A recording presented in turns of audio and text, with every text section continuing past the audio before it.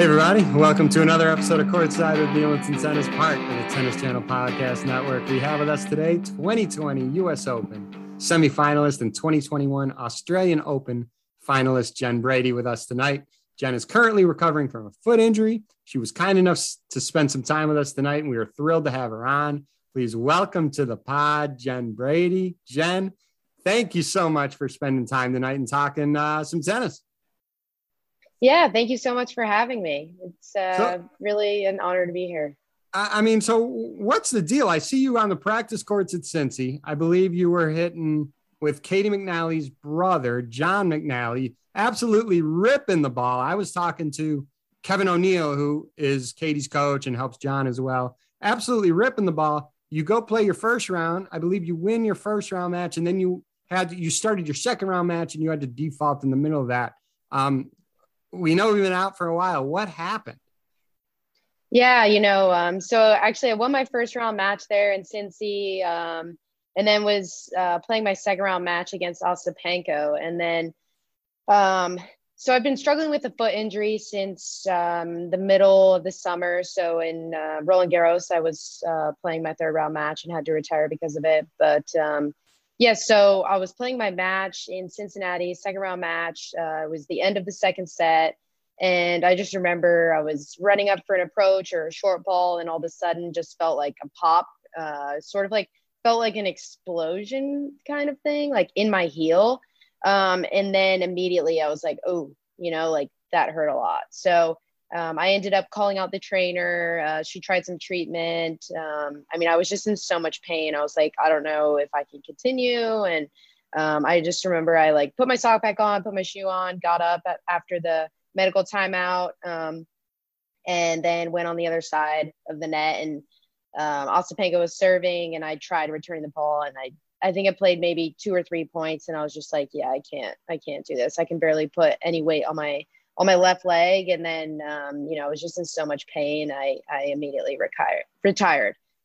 So yeah, I'm still recovering now. In that moment, I didn't get an MRI on the foot, which I should have. So, maybe the recovery is just being pushed back a little bit. But I'm doing physical therapy now in Los Angeles at Elite Ortho Sport, and I'm hoping to get back out there soon. Is there a time frame of when you're hoping to get back out there? We're recording, just by way of timestamp, we're recording this during the Australian Open. Yeah, not exactly.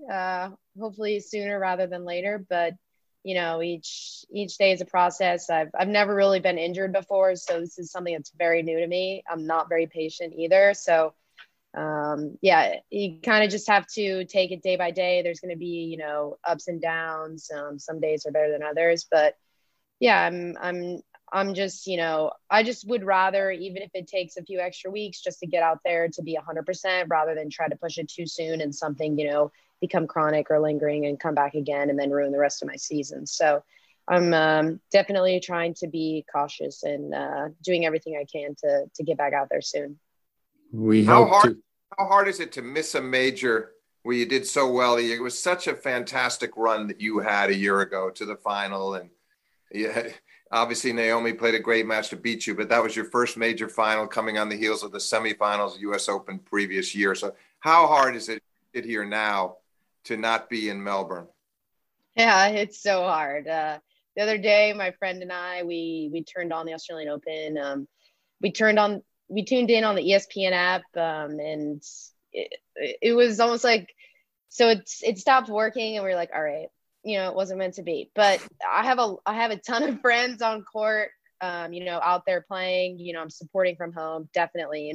I had received so much love, so much support from my run to the finals, and also from the semifinals at US Open. So I wish nothing but the best for especially all the Americans. I have so many friends, and but yeah, it's never easy. I think, any competitor watching, other people playing the sport that they, want to be playing and doing and competing. I definitely miss competing. I miss playing in front of fans, just the atmosphere, the adrenaline rush, all of it.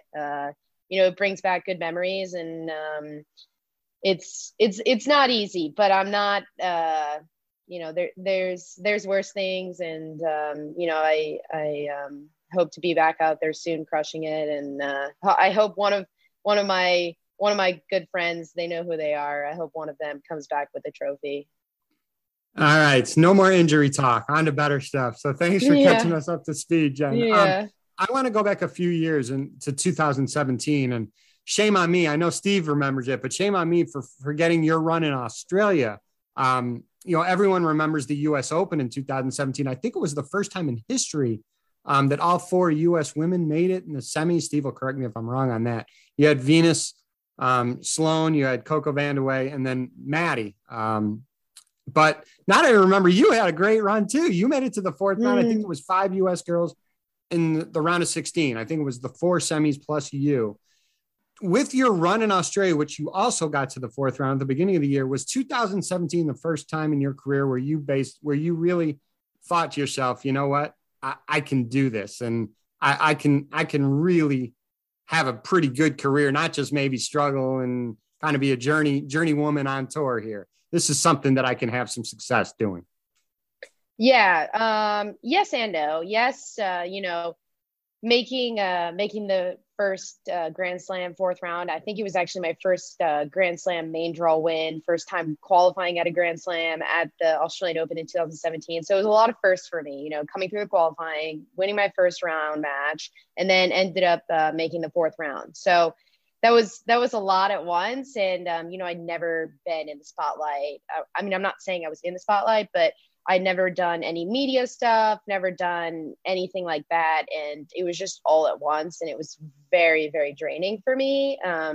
I have definitely grown out of my shell since then. I used to be very, very introverted. And I remember going into my 4th round match and I was just like, I am so tired. Like, I am so tired physically and mentally. It's just like a lot. It's a lot going on. Like, all I wanted to do was just play tennis, and there's like extra things outside that I have to do that I wasn't really prepared for. I didn't know like that was a part of it. So, but yeah. And then, a few months later in New York City, making the round of 16 there, that was a little bit solidifying for me. But no, because, the in-between, I just felt like I probably wasn't in like the best shape of my life, which I think everybody knows that. I know that.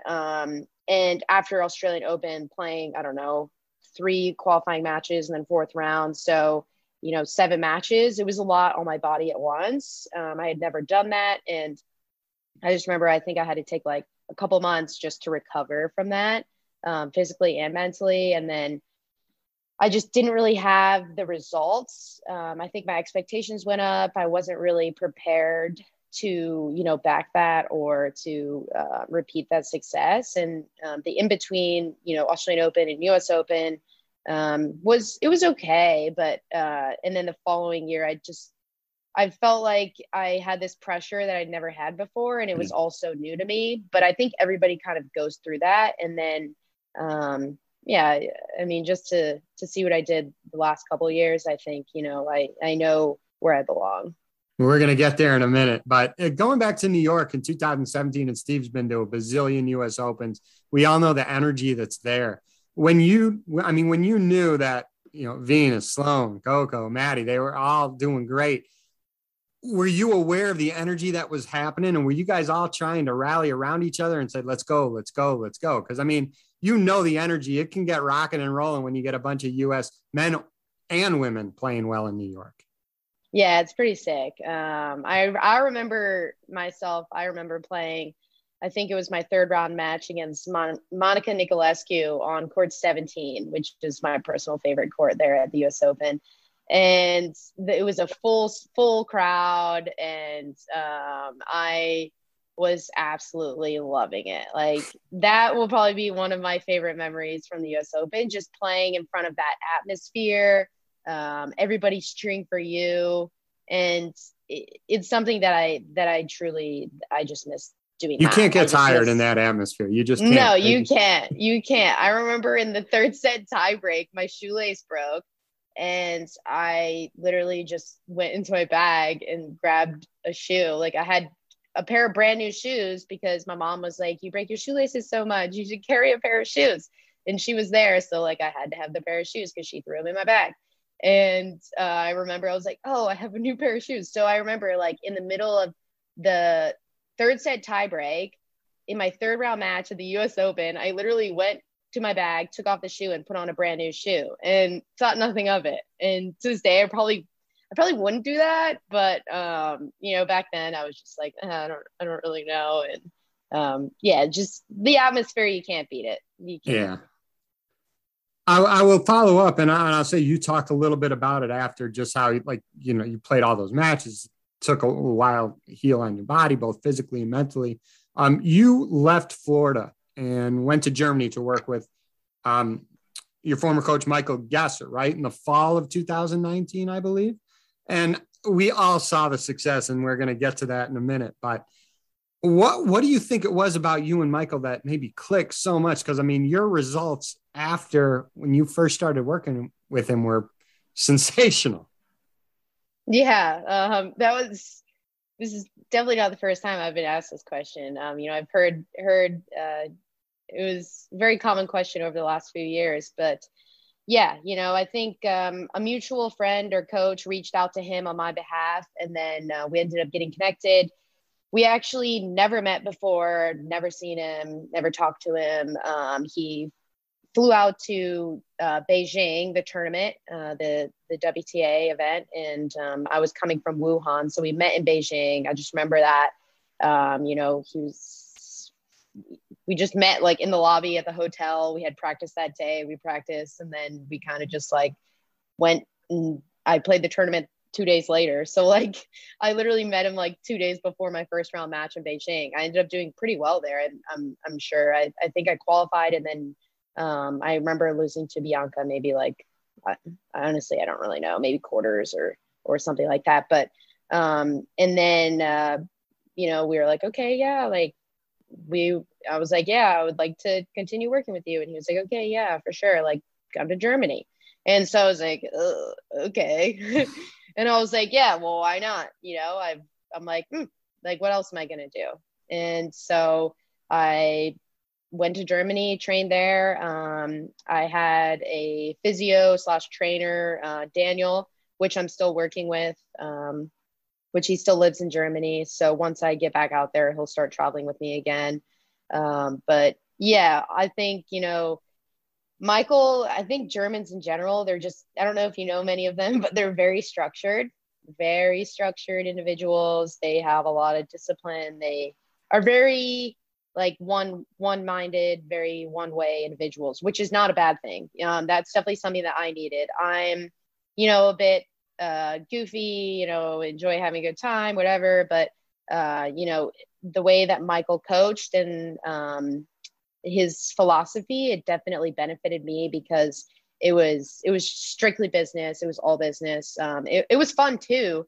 But it definitely, he applied structure and discipline to my life, just outside of tennis, on the tennis court. And yeah, it honestly, it happened so quick. And I think it was probably one of the best things I ever did do. But yeah, obviously we're not working together anymore. Nothing bad happened or anything. I just felt like it was time for me to kind of move on.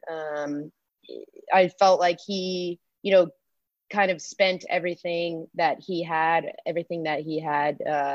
You know, I didn't feel like, you know, there's much more I could learn maybe. But you never know. I mean, we ended on good terms. I never like to burn any bridges because, especially with coaches, you know, you see each other all the time. We actually ended up seeing each other in Cincinnati, and it was totally normal. You know, we were just having normal conversation. You know, I'm going to see him every single week. I know that. So I don't want it to be awkward. I don't want to be the person that's like, oh, he's over there, let me go that way. You know, I'm like, no, that's not me. I'm like, no. But yeah, I think a lot of credit to Michael and what he helped me accomplish, but also a lot of credit to my trainer, Daniel, who I'm still working with.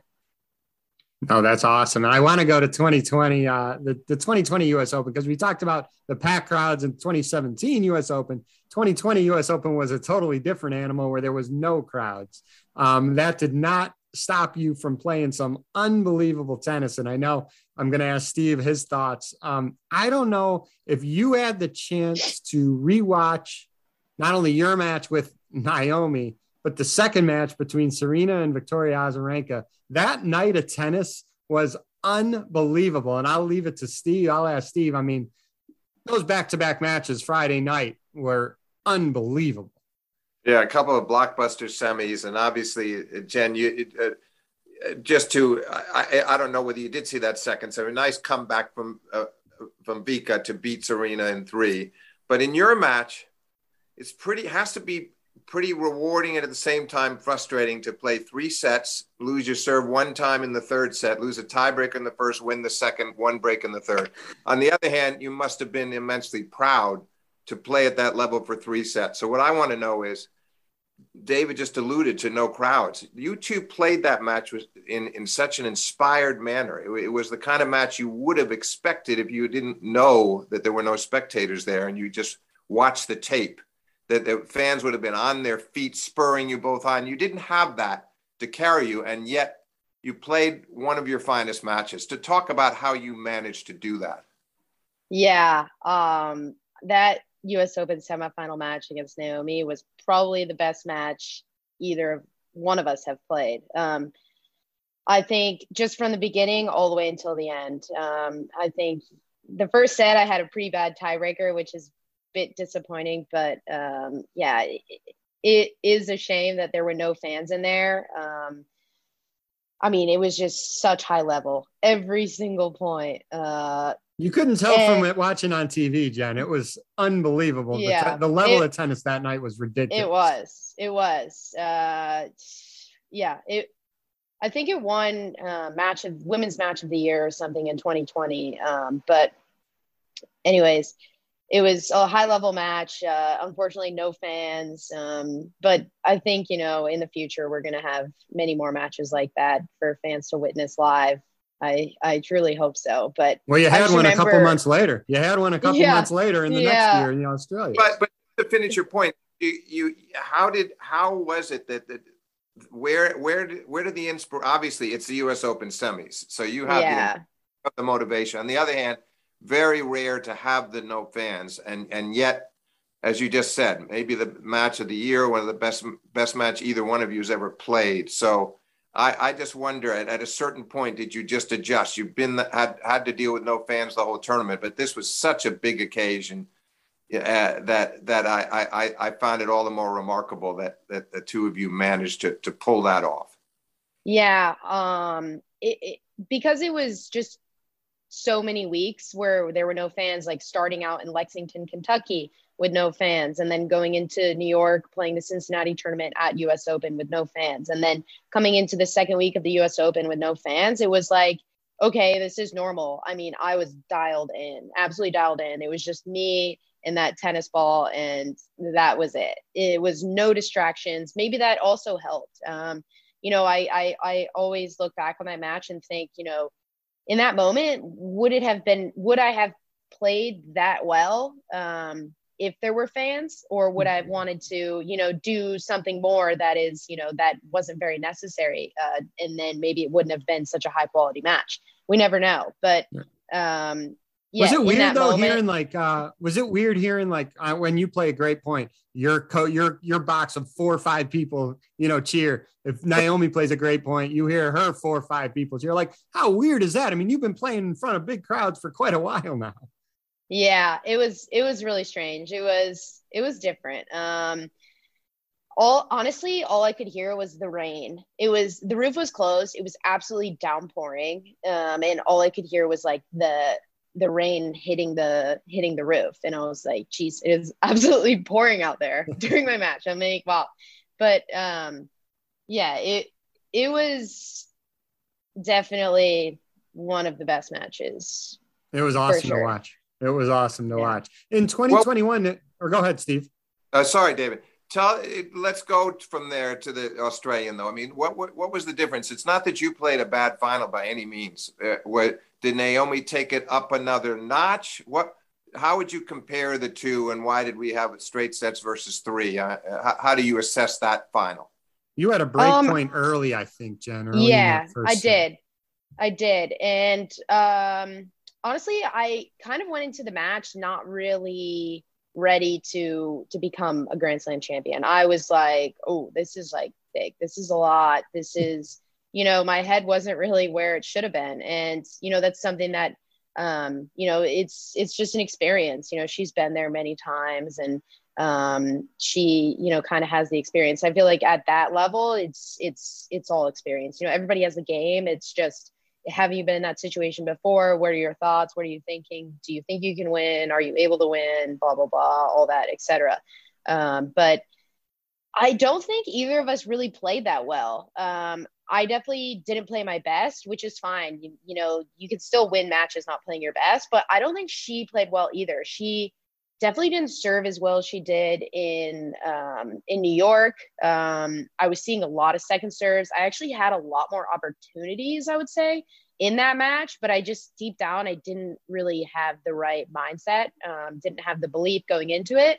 So I probably wasn't able to capitalize on it because of that. But I mean, all credit to her. She obviously, is a Grand Slam champion. She played great. She had a great tournament.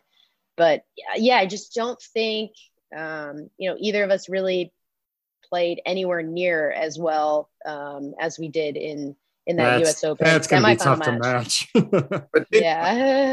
And did you sense going out there, was it something you started to feel early in the match, or was it leading up to the match that you're saying to yourself, I don't know if I'm ready to win a major yet? When did it sink in? Like a little bit before the match. Day before, fine. Day of, okay, like warm up, fine, and then I was like warming up and getting ready for the match before I was stepping on, and I was like, oh crap. Yeah. But I was like, I'm playing for like that thing over there, that trophy. I was like, ooh. Jen, that tournament itself was so bizarre too, because you were playing in front of fans, then they took the fans away. I think it was during Novak versus Taylor Fritz, right? So like in the middle of the tournament, there were no fans, and then there were fans for your final, which was good. Yeah, it was weird. But when they took away the fans, I was like, yeah, this is where I thrive. Because I think I did, like, I mean, I won my first title with no fans. I made semifinals of Grand Slam with no fans. So I was like, oh, this is nothing for me. I was like, I don't need people out there. I was like, oh, like I'm in the zone. It's no distractions. And I think fans came back for the quarterfinal match. Quarters, I think. I want to say quarters, for sure semis, because I remember playing my semifinal match, and I had like many match points, and closing it out, I was like, okay, just make first serve. And I could not buy a first serve to save my life. And I was so nervous. But yeah, it was definitely a very interesting experience, to say the least. Awesome. So I want to take it back now to your college years. And when I started this podcast a while back, we had a lot of college coaches on this pod. And Steve, Steve's latest book, well, it's not so brand new anymore. It's been out for a little while, but it's such a great book. It's called Pete Sampras Greatness Revisited. You have a relationship with the Sampras family a little bit, in that your coach was Pete's sister, Stella, right? Yes. Talk about, you played, I believe, 2 years, right? Talk about some of your experiences at UCLA. And just for the listeners, I mean, you had a great couple of years. Your freshman year, your team won the NCAAs. You were Pac-12 freshman and newcomer of the year. First team all Pac-12, earned All-America. I could keep going on and on. You had a good experience. Talk a little bit about that. And then I know Steve has a couple of questions as well. Playing for Stella. Yeah. Coming into school, playing at UCLA, it was just going to school in California was an absolute dream of mine. I love the state of California. I love LA. I remember walking on UCLA campus and was like, I'm coming here. This is where I want to go.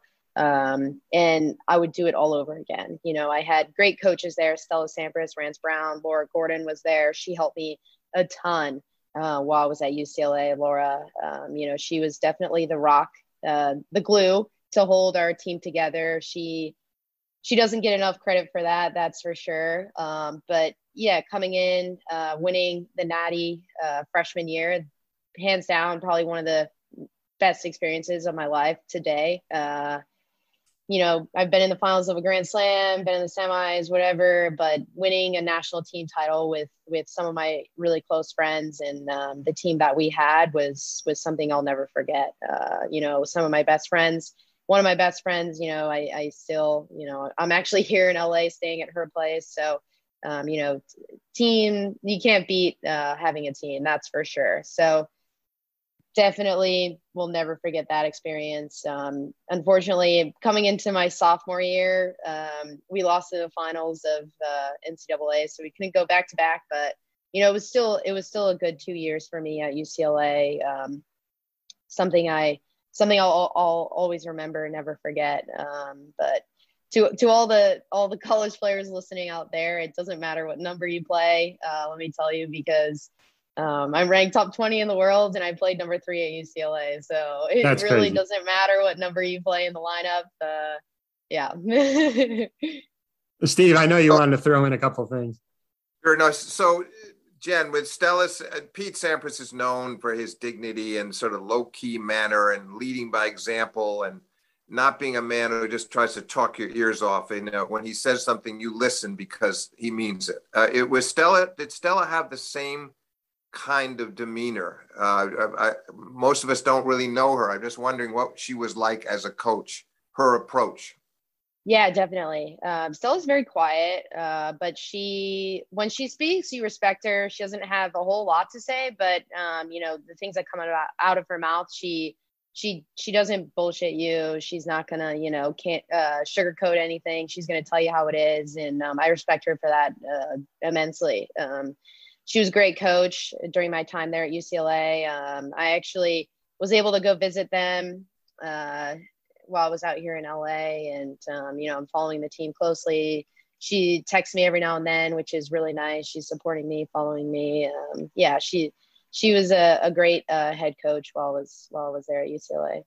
And during those years, did Pete ever come out and speak to the team, or did you have any interaction with him through Stella? He came a couple times. Unfortunately, I wasn't there. I know a couple of girls on the team. They were able to hit with him. I was going to try to hit with him once or twice, but it ended up not working out. But yeah, it's pretty cool, you know, that, you know, Stella, Pete Sampras' sister, you know, her going through watching him.